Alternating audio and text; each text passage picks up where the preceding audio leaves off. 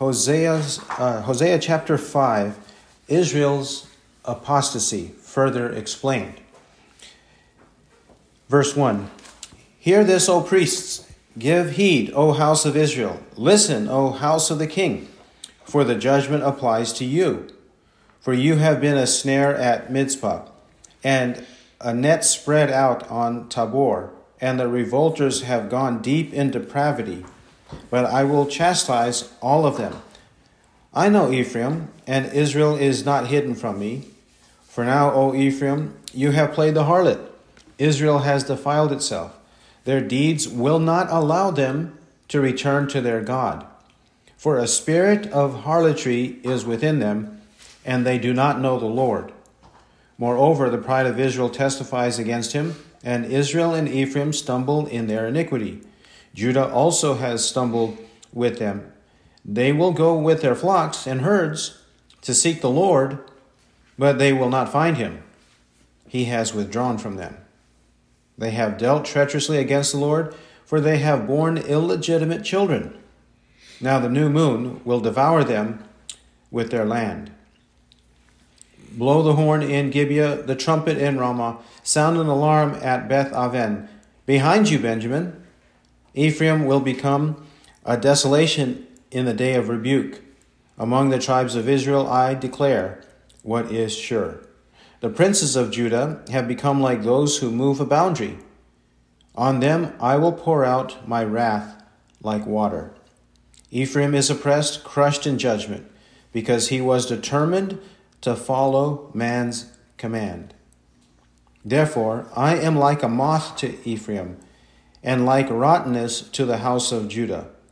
When Ephraim saw his sickness and Judah his wound, then Ephraim went to Assyria and sent to King Jared. But he is unable to heal you or to cure you of your wound.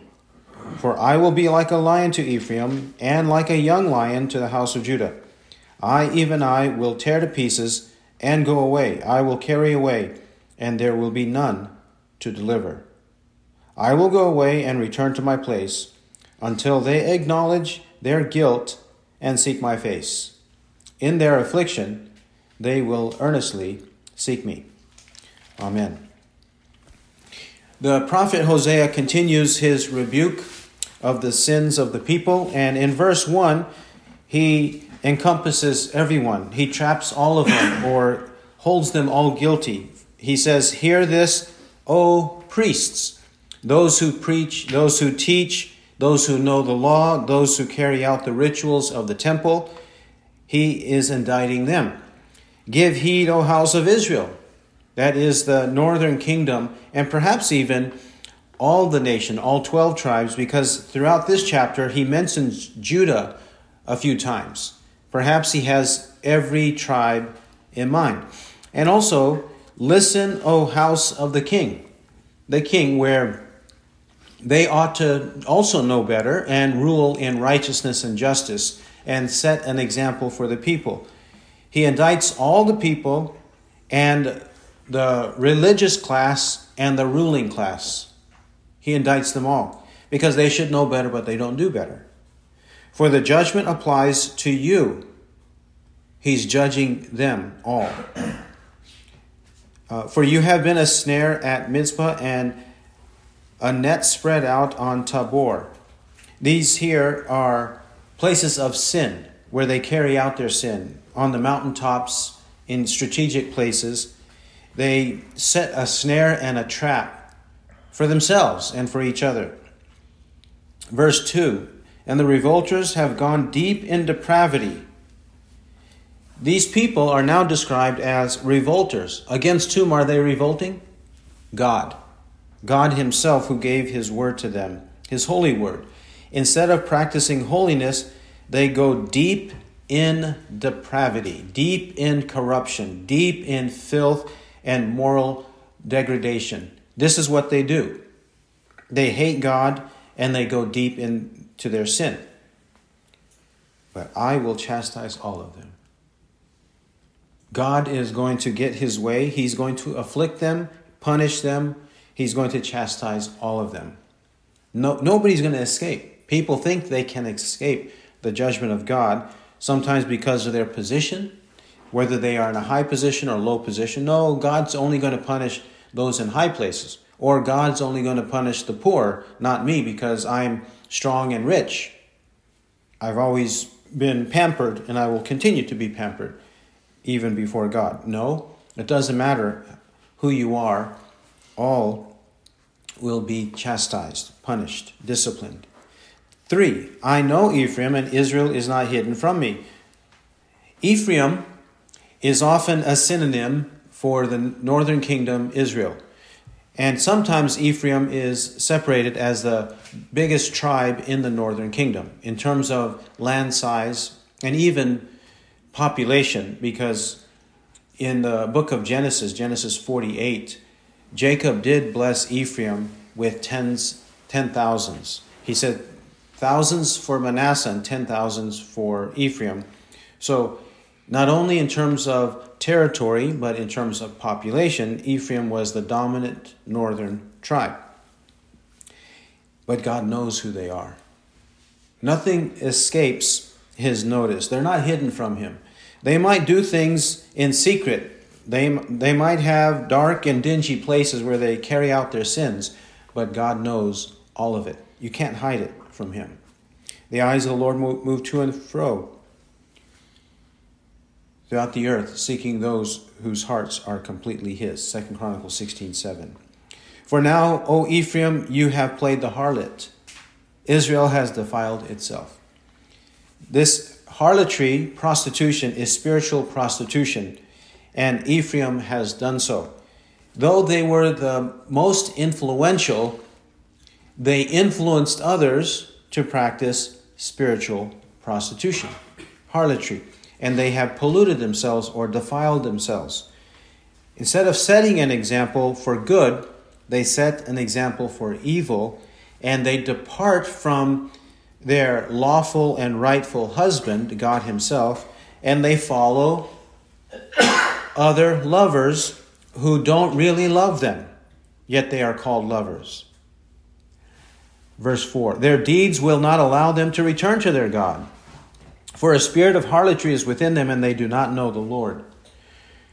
It's their deeds that prevent them from repentance. To return means to repent. Their deeds prohibit them from repentance. Why? Because their deeds blind them, their deeds entrap them, their deeds consume them, their deeds, evil deeds. They are so pleasure-filled that they can't fathom giving up all of their delights and pleasures while they practice evil. They can't fathom it. So their deeds, their evil deeds, prevent them, disallow them from returning to God. And what is it that overcame them? A spirit of harlotry. A spirit of harlotry overcame them, is within them. The world, the flesh, and the devil. But here, in the unseen world, the spirit, the world of the spirit, invisible world, spirits entice and entangle us and consume us to pursue sin. They do not know the Lord. Their fundamental problem is lack of the knowledge of God, which is what Hosea said in chapter 4, verse 1. They lack the knowledge of God in the land. Chapter 4, verse 6, my people are destroyed for lack of knowledge. Chapter 6, verse 6, for I delight in loyalty rather than sacrifice, and in the knowledge of God rather than burnt offerings. They don't know the Lord. They know themselves. They know whatever other things they pursue, but they don't know the Lord. They are experts in their sins, but they're not an expert in the knowledge of God by the word of God. Verse 5, moreover, the pride of Israel testifies against him, and Israel and Ephraim stumble in their iniquity. Judah also has stumbled with them. Their pride witnesses or testifies against them. How? Because it displays itself. Pride, though it starts in the heart, it manifests itself in the head, in the hand, in the feet, in the words. It manifests itself, and once it is exposed, pride shows the sinfulness of sin, or the shamefulness of their sin that they refuse to give up. As it says in Ecclesiastes chapter 10, it says 10:3, even when the fool walks along the road, his sense is lacking and demonstrates to everyone that he is a fool. Well, how does he do so, or what motivates him to demonstrate his folly publicly? Well, it's his pride. And once the pride manifests itself in folly, then it testifies against him. It makes it obvious that he is a fool who refuses to follow God. So they stumble in their iniquity, and Judah stumbles with them. Israel and Ephraim in the north, they lead the way, and Judah follows along. Instead of saying, no, I refuse, I resist, repent, for the kingdom of heaven is at hand. I will not walk as you walk. I will not do as you do. Instead, they say, how can I learn from them? I want to do the same as they do. That's Judah's approach. Verse 6, they will go with their flocks and herds to seek the Lord, but they will not find him. He has withdrawn from them. They will go to sacrifice to God, but God's going to reject their sacrifices. Now we're back to Amos 5:21-24, Isaiah 1:15, or even Hosea 6:6. This one is an easy one to remember because of the reference. Hosea 6:6, for I delight in loyalty rather than sacrifice, and in the knowledge of God rather than burnt offerings. When they come with their religiosity, when they come with their rituals, when they come with their sacrifices, God says, I don't want them. They're no good. I want true knowledge of me. You're not going to find me by practicing sin and then pretending when you come to the temple with your sacrifices. Don't pretend with me. I have withdrawn from you. I have nothing to do with you. Verse 7. They have dealt treacherously against the Lord, for they have borne illegitimate children. Now the new moon will devour them with their land.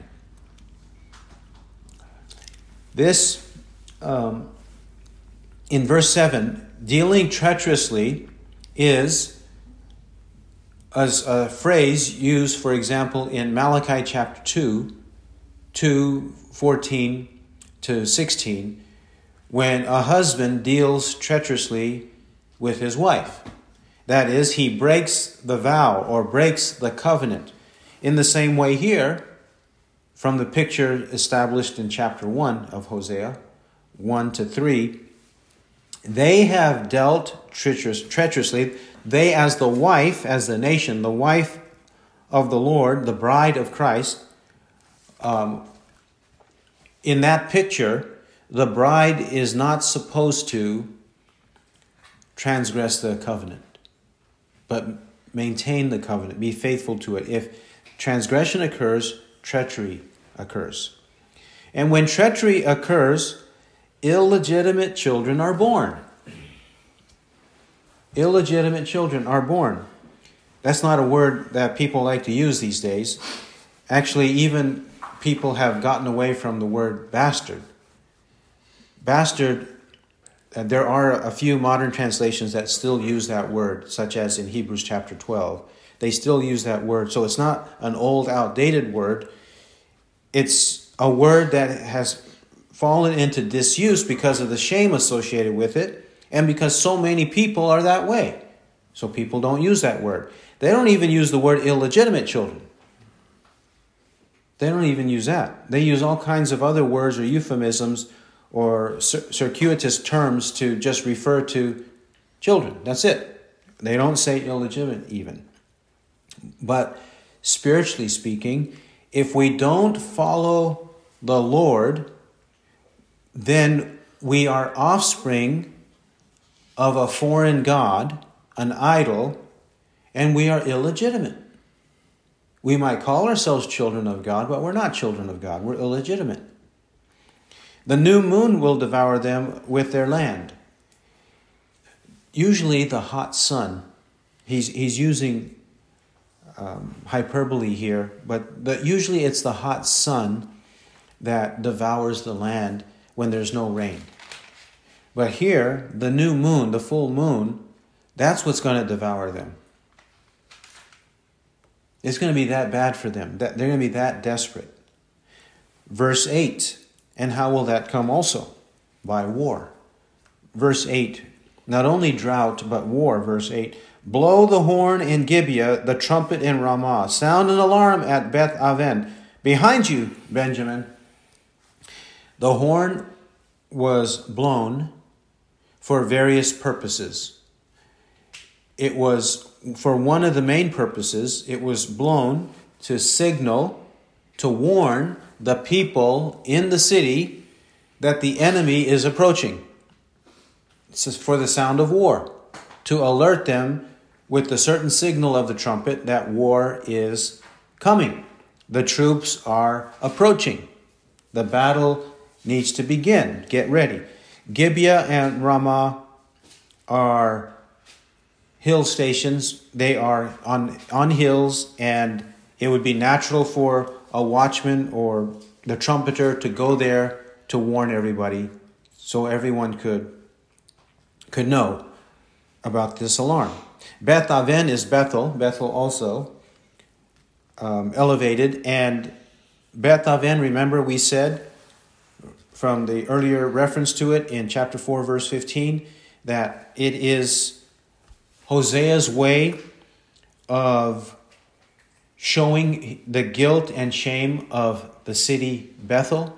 Bethel means house of God. Jacob in Genesis 28 and 35 named it this, or referred to it as Bethel. He changed the name of the city.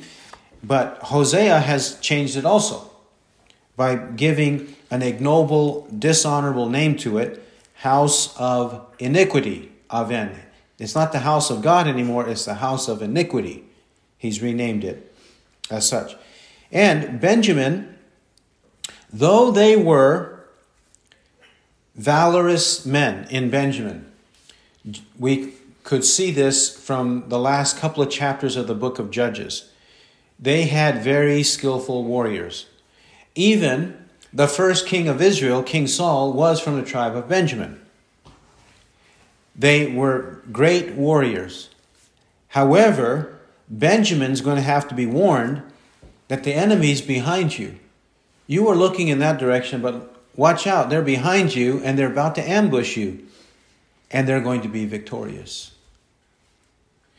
Verse 9, Ephraim will become a desolation in the day of rebuke among the tribes of Israel. I declare what is sure. Ephraim is going to be completely destroyed. And remember, the history of this actual destruction is recorded in 2 Kings 17. 2 Kings 17 records the fall of Ephraim, or Israel, the northern kingdom. And the fall of Judah, the southern kingdom, is recorded in 2 Kings 24 to 25. It is God's word among all the people, or all the men in all of the tribes of Israel, whose word is sure. It's stable, it's reliable. It's the word that everybody should pay attention to. They should pay attention to his word, not man's word, according to verse 11. 10. The princes of Judah have become like those who move a boundary. On them I will pour out my wrath like water. The princes of Judah, these who already have wealth, already have power, already have prestige, already have plenty, whatever they want, they are so audacious and covetous that they move boundary marks to steal property. They move boundary marks to steal property. Deuteronomy 27:17. 27:17. Cursed is he who moves his neighbor's boundary mark. And all the people shall say, Amen. There's a curse on people who do that, who would steal someone else's land. And that's what they've done here. They stole their countrymen's land, and God will send foreigners to steal their land. That's how the Lord works. On them I will pour out my wrath like water. When water is poured out over someone or a surface, if it's in abundance, the surface can't do anything to resist. The person can't do anything to resist. It's going to be completely overwhelming to those who receive the outpouring of God's water-like wrath. Verse 11, Ephraim is oppressed, crushed in judgment, because he has determined to follow man's command. 11, their oppression and their crushed stature in judgment. Why? Completely wiped out, completely annihilated, not able to withstand any power of the enemy. Why is all this happening? Because Ephraim, the nation, was determined to follow man's command. Why is it that people are so obsessed in following man's command? Why is it that they don't ask, what does the Lord say? I know who you are, but I want to know what the Lord says. Let's go seek the Lord together. They didn't have that practice, and because of that, they followed the traditions of men, the traditions of the elders. Of course, every generation has to learn this. Hosea's generation did not learn it, and neither did the generation of Jesus Christ, because the scribes, the Pharisees, the Sadducees, the priests, they also followed man's command. That's why Christ and later the apostles rebuked them for following the traditions of men. They were obsessed with it. But that obsession leads to oppression. Verse 12, therefore I am like a moth to Ephraim and like rottenness to the house of Judah. Sometimes God uses analogies to describe himself that we would not fathom. We would not think of these analogies, but God does. We know how we don't like moths in our wardrobe, right? We don't like them in our closets. Because if we have moths in our closets, they're going to consume our clothing. They're going to put holes in them, right? We don't like that. So a moth is not usually a happy and pleasant insect that we think of. They don't do anything beneficial to us, at least obviously beneficial, evidently beneficial. We could say, well, bees, they could make honey, but moths, what do they do but destroy? God describes him that way. He describes himself that way in that he's a destroyer or a punisher, and he takes away their wealth in their clothing. He takes it away. And then rottenness to the house of Judah. Now he's describing himself as something rotten. Because that which is rotten, it's too late. And that which is rotten begins to rot the rest of the fruit, right? If a fruit starts to get rotten, if you don't stop it quickly, it's going to rot the whole thing. And then who wants to eat it?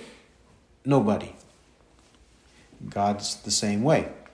He's out to destroy them because they are rotten fruit. In the core, he's going to make sure they are destroyed. Verse 13, when Ephraim saw his sickness and Judah his wound, then Ephraim went to Assyria and sent to King Jareb, but he is unable to heal you or to cure you of your wound. Ephraim and Judah, northern and southern kingdoms, they see their problems, their sickness and their wounds. They see them, But instead of repentance, they reach out, they go to the king of Assyria for help. Instead of going to the Lord, the King of Kings, they go to the king of Assyria. They go to the wrong place to seek for help. But he can't help you, he says. He is unable to heal you or to cure you of your wound. He cannot help you. Idols and those who worship idols cannot help. So don't seek them. It says here, King Jareb. This may also be another play on words by Hosea the prophet. The word Jareb, you may have a footnote on this. It may say something like the avenging king, the contending king, or the great king. Well, it's true in all of these cases, in the sense that the Hebrew word could be rendered in one of those ways. If he's given a proper name, like Jareb, King Jareb, then he's given a proper name to a king who is going to avenge. They want him to help, but he's actually going to avenge and later come and destroy your land. Or if we render it, the contending king, the striving king, that king that they sought to help them is going to now come and fight against them, to contend against them. He cannot help. Or if it's the great king, he is great in that he's powerful. They wanted his power to help them, but he's going to use his power to afflict them and oppress them, destroy them all. However we render it, it makes sense in the context. Whether to render it as a proper name or as a common noun in any one of those ways, we know what Hosea means. He's not going to help you. He's going to harm you. Verse 14, not only will the king harm, God is harming them. 14, for I will be like a lion to Ephraim and like a young lion to the house of Judah. Even I will tear to pieces and go away. I will carry away, and there will be none to deliver. The scripture compares God to a lion here. We saw this from Hosea chapter 3. This is not unusual for the scripture to do so, to compare God to a lion. Even in Hosea 13:7, he says, Hosea 13:7, so I will be like a lion to them, like a leopard, I will lie in wait by the wayside. I will encounter them like a bear robbed of her cubs, and I will tear open their chests. There I will also devour them like a lioness, as a wild beast would tear them. Hosea 13:7 and 8. The most famous example of God compared to a lion is Christ himself. Revelation 5:5, the lion from the tribe of Judah. He is powerful and he is able to conquer whatever prey he wants to devour. No one is able to resist the almighty power of God. He's going to take us as animals and carry us away after the lion has put his jaws on the neck of the prey and rendered it helpless and hopeless. It'll carry it away. God's that way. 15. I will go away and return to my place until they acknowledge their guilt and seek my face. In their affliction, they will earnestly seek me. We saw in verse 6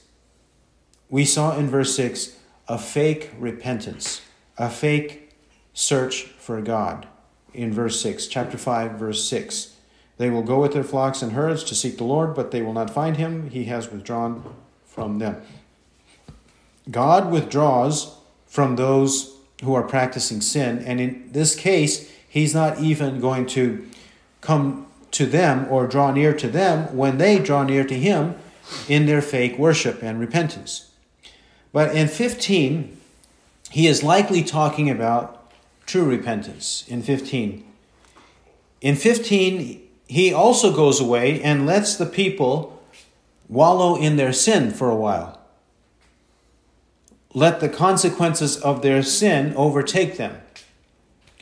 This is what he means. He's going to keep his distance from them until they acknowledge their guilt and seek my face. In their affliction, they will earnestly seek me. Once they have been sufficiently punished, then they will seek God. Moses in Deuteronomy chapter 4, he describes the sins of the people and how he will punish them and scatter them throughout the world, which he did eventually, more than once. And then in verse 29, the repentance. Deuteronomy 4:29 says, and 30, but from there you will seek the Lord your God, and you will find him if you search for him with all your heart and with all your soul. When you are in distress and all these things have come upon you in the latter days, you will return to the Lord your God and listen to his voice. For the Lord your God is a compassionate God. He will not fail you, nor destroy you, nor forget the covenant with your fathers, which he swore to them. Deuteronomy 4:29-31. Hosea says, you have to be in your misery for a while before you recognize your need to repent and seek me. He who has ears to hear, let him hear what the Spirit says. Amen.